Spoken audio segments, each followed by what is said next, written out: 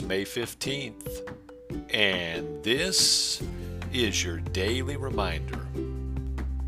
God's Word says, "The steadfast of mind you will keep in perfect peace, because he trusts in you." Father, I pray for everyone listening today.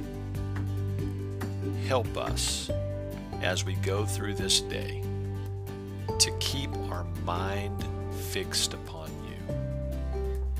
Father, today, whatever we face, may we turn to you in complete trust. And I thank you that when we do that, you promise that you will give us perfect peace.